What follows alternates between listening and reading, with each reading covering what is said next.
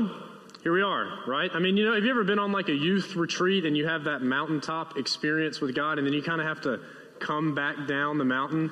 I think for us as adults, right? I mean, I know we can still go on retreats and Emmaus walks and stuff like that and maybe still feel that mountaintop experience.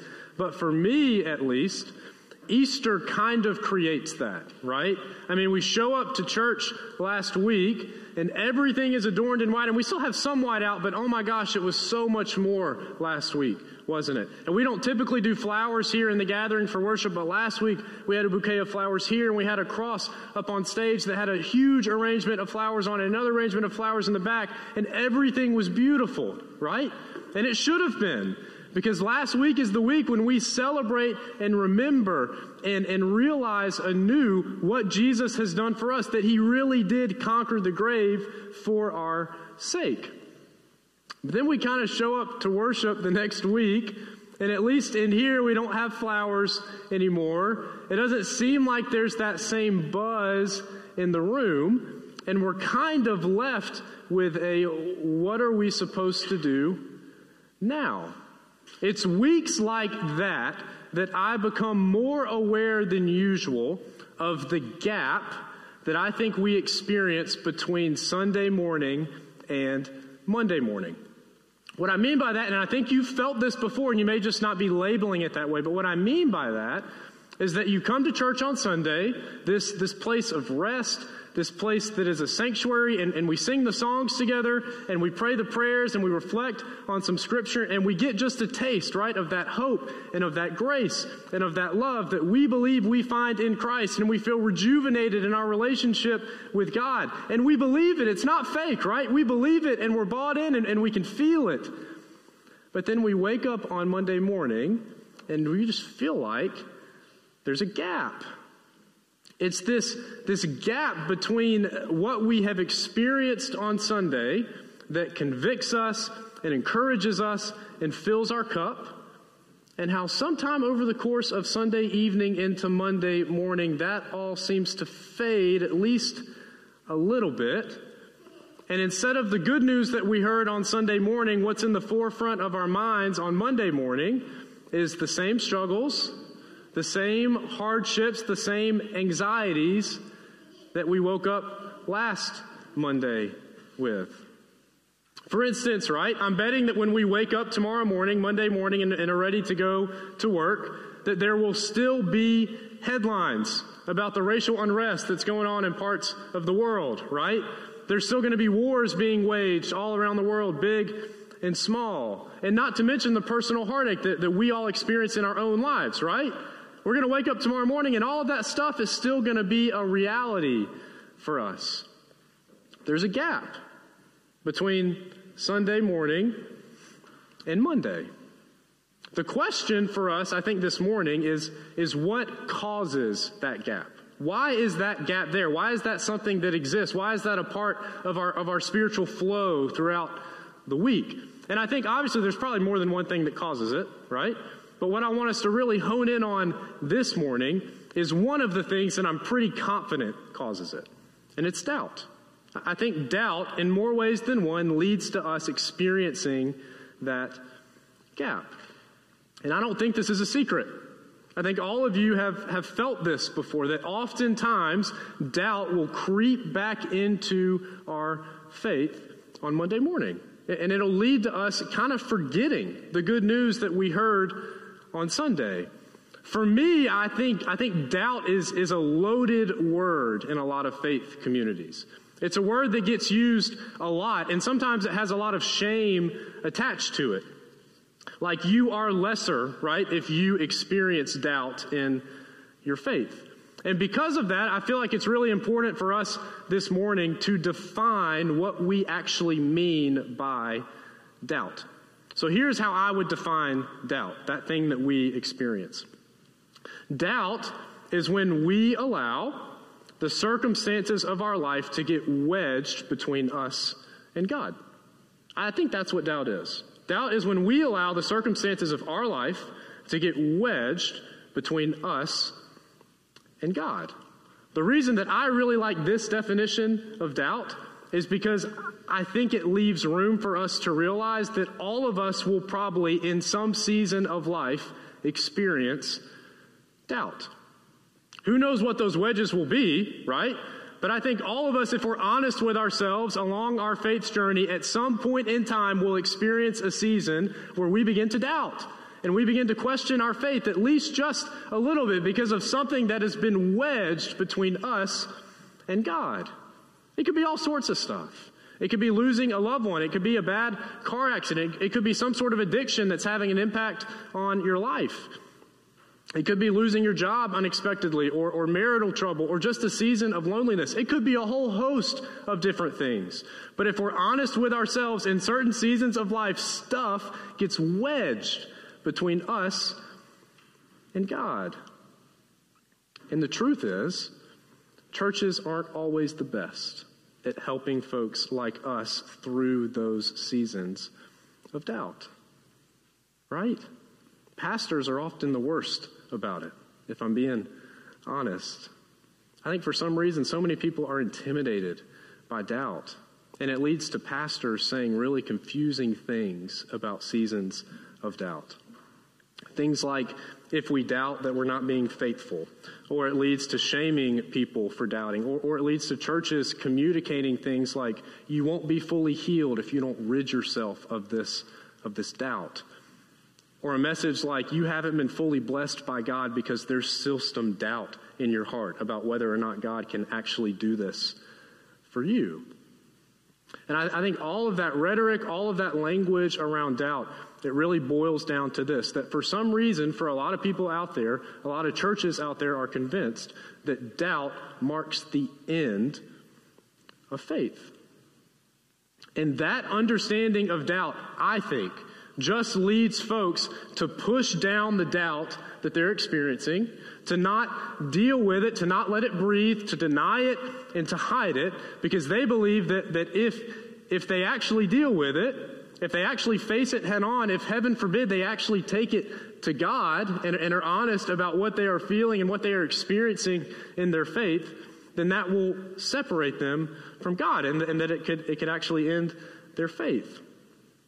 But the truth is, and I think you know this, that if that's how we treat doubt, if all we do with our doubt is push it down and hide it and deny it and act like it's not there and pretend like everything is rosy and fine on the surface, the only thing that is going to do for us as a people of faith is make that gap between Sunday and Monday grow bigger and bigger and bigger. I think doubt is a really hard thing for us to avoid in the world that we live in and in the world that we seek to believe in. It's why I'm convicted, and it's a reason why I mention it every single week in my welcome when we gather for worship here on Sunday mornings, to make sure that here in this space, we don't treat doubt as taboo, but rather as simply a part of the faith journey that we are all on together. Because I don't think that doubt marks the end of our faith. I don't think that a season of doubt means that we're entering the land of no return. I think if handled correctly, doubt can be the beginning of a new chapter. And I actually think that those who doubt and are willing to take that doubt to God actually end up being the most faithful of all. This morning, we're going to look at John chapter 20, verses 19 through 31. If you were here last week, then we are actually picking up with the very next verse that we left off of when we were reading the resurrection account out of the Gospel of John. And this is the passage where we get to hear the story of who I think is the most famous doubter of all time. Let's read it together. When it was evening on that day, the first day of the week, and the doors of the house where the disciples had met were locked for fear of the Jews, Jesus came and stood among them and said, "Peace be with you."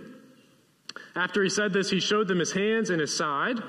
Then the disciples rejoiced when they saw the Lord. Jesus said to them again, "Peace be with you. As the Father has sent me, so I send you." When he had said this, he breathed on them and said to them, "Receive the Holy Spirit. If you forgive the sins of any, they are forgiven them. If you retain the sins of any, they are retained." But Thomas, who was called the twin, one of the 12, was not with them when Jesus came. So the other disciples told him, "We have seen the Lord." But he said to them, "Unless I see the mark of the nails in his hands and put my finger in the mark of the nails and my hand in his side, I will not believe." A week later, his disciples were again in the house, and Thomas was with them. Although the doors were shut, Jesus came in and stood among them and said, "Peace be with you." Then he said to Thomas, "Put your finger here and see my hands. Reach your hand and put it in my side. Do not doubt, but believe." Thomas answered him, "My Lord, my God." Jesus said to him, "Have you believed because you have seen me? Blessed are those who have not seen and yet come to believe." This is the word of God for the people of God, and we say together. Sorry, friends, I'm fighting some allergies, so. This is the same day, like I already said, right? We're picking up with the very next verse that we left off of last week on Resurrection Sunday. This is the same day that Jesus has appeared to Mary Magdalene and to Peter and to John at the tomb. This is the same day that they found the tomb empty. It was just earlier this morning. This is the day of the resurrection. And Jesus has already made his way to the house where the disciples have locked themselves in fear of what those Jewish authorities would do to them in the wake of them crucifying Jesus. And Jesus walks in and he says, "Peace be with you." And he immediately, right, shows them his hands and shows them his sides. And the disciples believe and they begin to rejoice because they know now that he has actually risen. But Thomas wasn't there when Jesus first appeared to the disciples. So he hears of the resurrection secondhand. So Thomas is kind of like us, isn't he? He's like you and like me. He hears of the resurrection through secondhand news. Somebody else tells him that Jesus is risen. He doesn't actually get the chance to see Jesus with his own eyes. So Thomas is told by some of the disciples that finally come and find him after they have this encounter with Jesus that he's risen. And here comes the doubt, right? Thomas says what I think most of us would say in this moment if we're being totally honest with ourselves. "Unless I see the mark of the nails in his hand and put my finger in the mark of the nails and my hand in his side, I won't believe." Thomas is saying what I think Thomas is saying. Even though I want to believe he is risen, I do, trust me, I do. I want this to be true, but I'm doubting. And I really need something to prove this to me. I would like to believe it, but for some reason, I just can't. I've been asking myself this week, why was Thomas not with that larger group of disciples when Jesus first appeared? Why was he the only one that wasn't in the room, the only one that didn't get to see firsthand in that close group of Jesus' followers that he was actually risen? And we don't find the answer in the scriptures. I don't know the answer. I mean, I have a few speculations, right? I mean, and part of me wonders if it was just too painful for him to be with them in that moment. That instead maybe he felt like he needed to be alone so that he could grieve and weep the death of his Savior. Part of me wonders what Thomas had allowed to become wedged between him and Jesus. Part of me wonders if he had felt some shame, if he had felt like that now that the gig was up and he had felt like he had turned his back on Christ, that it was time for him to get out of town, that he didn't even really feel worthy of being a part of this group of believers like he once was. If we fast forward a little bit, we see that the disciples are back in the house and Thomas is with them this time. And did you catch that sneaky thing that John threw in about how the door was shut, but Jesus appeared in the room anyway? I love that so much. I don't know what it means. I don't know if he walked through a wall or what, but I think that is so cool, right? Jesus comes in and he goes straight to Thomas, doesn't he? He doesn't waste any time. I mean, he gives the same greeting. He says, "Peace be with you," and then he goes straight for Thomas. And he doesn't belittle him. He doesn't ask him why he wasn't there that day when he appeared to the rest of the disciples. He doesn't criticize him. He doesn't ask him why he doesn't believe, right? He does none of that. Instead, Jesus looks at Thomas and says, look, friend, here's how we're going to close that gap just a little bit that you're experiencing right now. I want you to stick your hands in my side. I want you to stick your hands right in the wounds that you know the centurions left in my side. I want you to take your fingers and I want you to feel the holes that were left by the nails that put me up on the cross, so that you will know too that I am risen. And Thomas does this. And sure enough, it works, doesn't it? He doesn't doubt anymore. Instead, he believes, my Lord, my God, he says. That's his response. I mean, Thomas all of a sudden can see for himself that this is real, that Jesus is actually risen. Here's something that I realized this week looking at this text and thinking about where we find ourselves, oftentimes in a similar place to Thomas, with kind of this lifelong wrestling match that we have with doubt. Thomas doesn't truly experience the risen Christ until he puts his hands into the most painful, into the most hurt, into the most torn up parts of Christ's body. The holes from the nails and the wound on his side. Thomas doesn't truly believe the risen Christ until he experiences for himself the most hurt parts of Christ's body. Which poses a really challenging question for us, doesn't it? If we find ourselves in the midst of a season of doubt, we can't just go and do what Thomas is able to do, can we? How are we supposed to work through our doubt if it looks like for one of the disciples what it took was physically touching the wounds that the cross left on Jesus' body? How are we supposed to get rid of those wedges if we can't do that? How do we make doubt the beginning of a new chapter rather than the end of the story? Well, we can't touch the holes on his palms, can we? We can't stick our hand in the wounds in the side of Christ. We can't do what Thomas gets to do to work through our doubt. So what do? How do we get to the end? How do we make it through a season of doubt?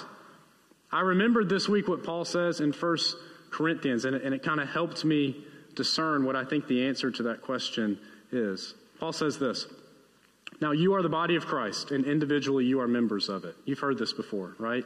It's a part of a big rant that Paul goes on talking about how we're each individually members of Christ's body, and we're not all the same, but we're all important, and some are hands and some are feet, right? You know this. Now we are all members of Christ's body, individually members of it. And here's what I realized.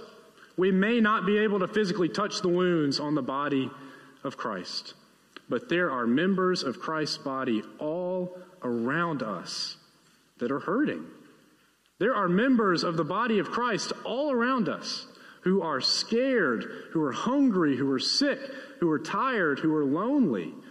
I realized this week that if we, like Thomas, are doubting, if we are feeling that Sunday to Monday gap more than usual, then Jesus is really saying the same thing to us that he was saying to Thomas.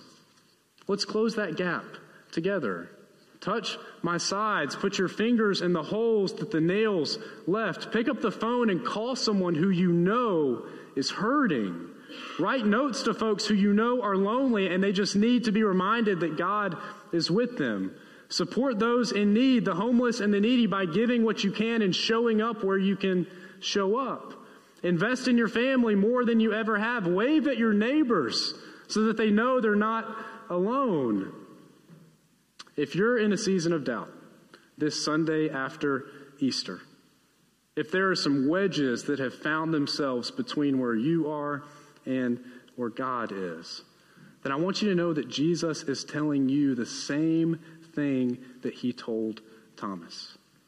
Get your hands on and invest in the members of my body that are hurting the most, and that's where you'll find me. And I think that's how we work through our doubt. because we believe that Christ is always closest to those who are brokenhearted. Just look at the way he lived his life, who he ate with, who he called, who he healed. Friends, when you find yourself in seasons of doubt, I think Christ is telling us the same thing he told Thomas. Stick your hands in the holes that were left by the nails. Put your hand in the wound that was left on my side, and that is where I'll be. In the name of the Father, and the Son, and the Holy Spirit. Amen. Hey friends, I just wanted to take a moment and say thank you for tuning into our message this week in the gathering. We hope you found it meaningful and life-giving. As always, you're invited to join us for worship on Sunday mornings at 10 a.m., either in person here in the chapel or online. If you want to know more about who we are at Bluff Park United Methodist Church, you're invited to check out our website. There you'll find out who we are, what we have going on, and how you can be a part of it. As always, friends, if there's anything that we can do for you, you're invited to reach out to us. We are here to help you and support you in any way that we can. We hope that you're having a great week, and we look forward to seeing you soon.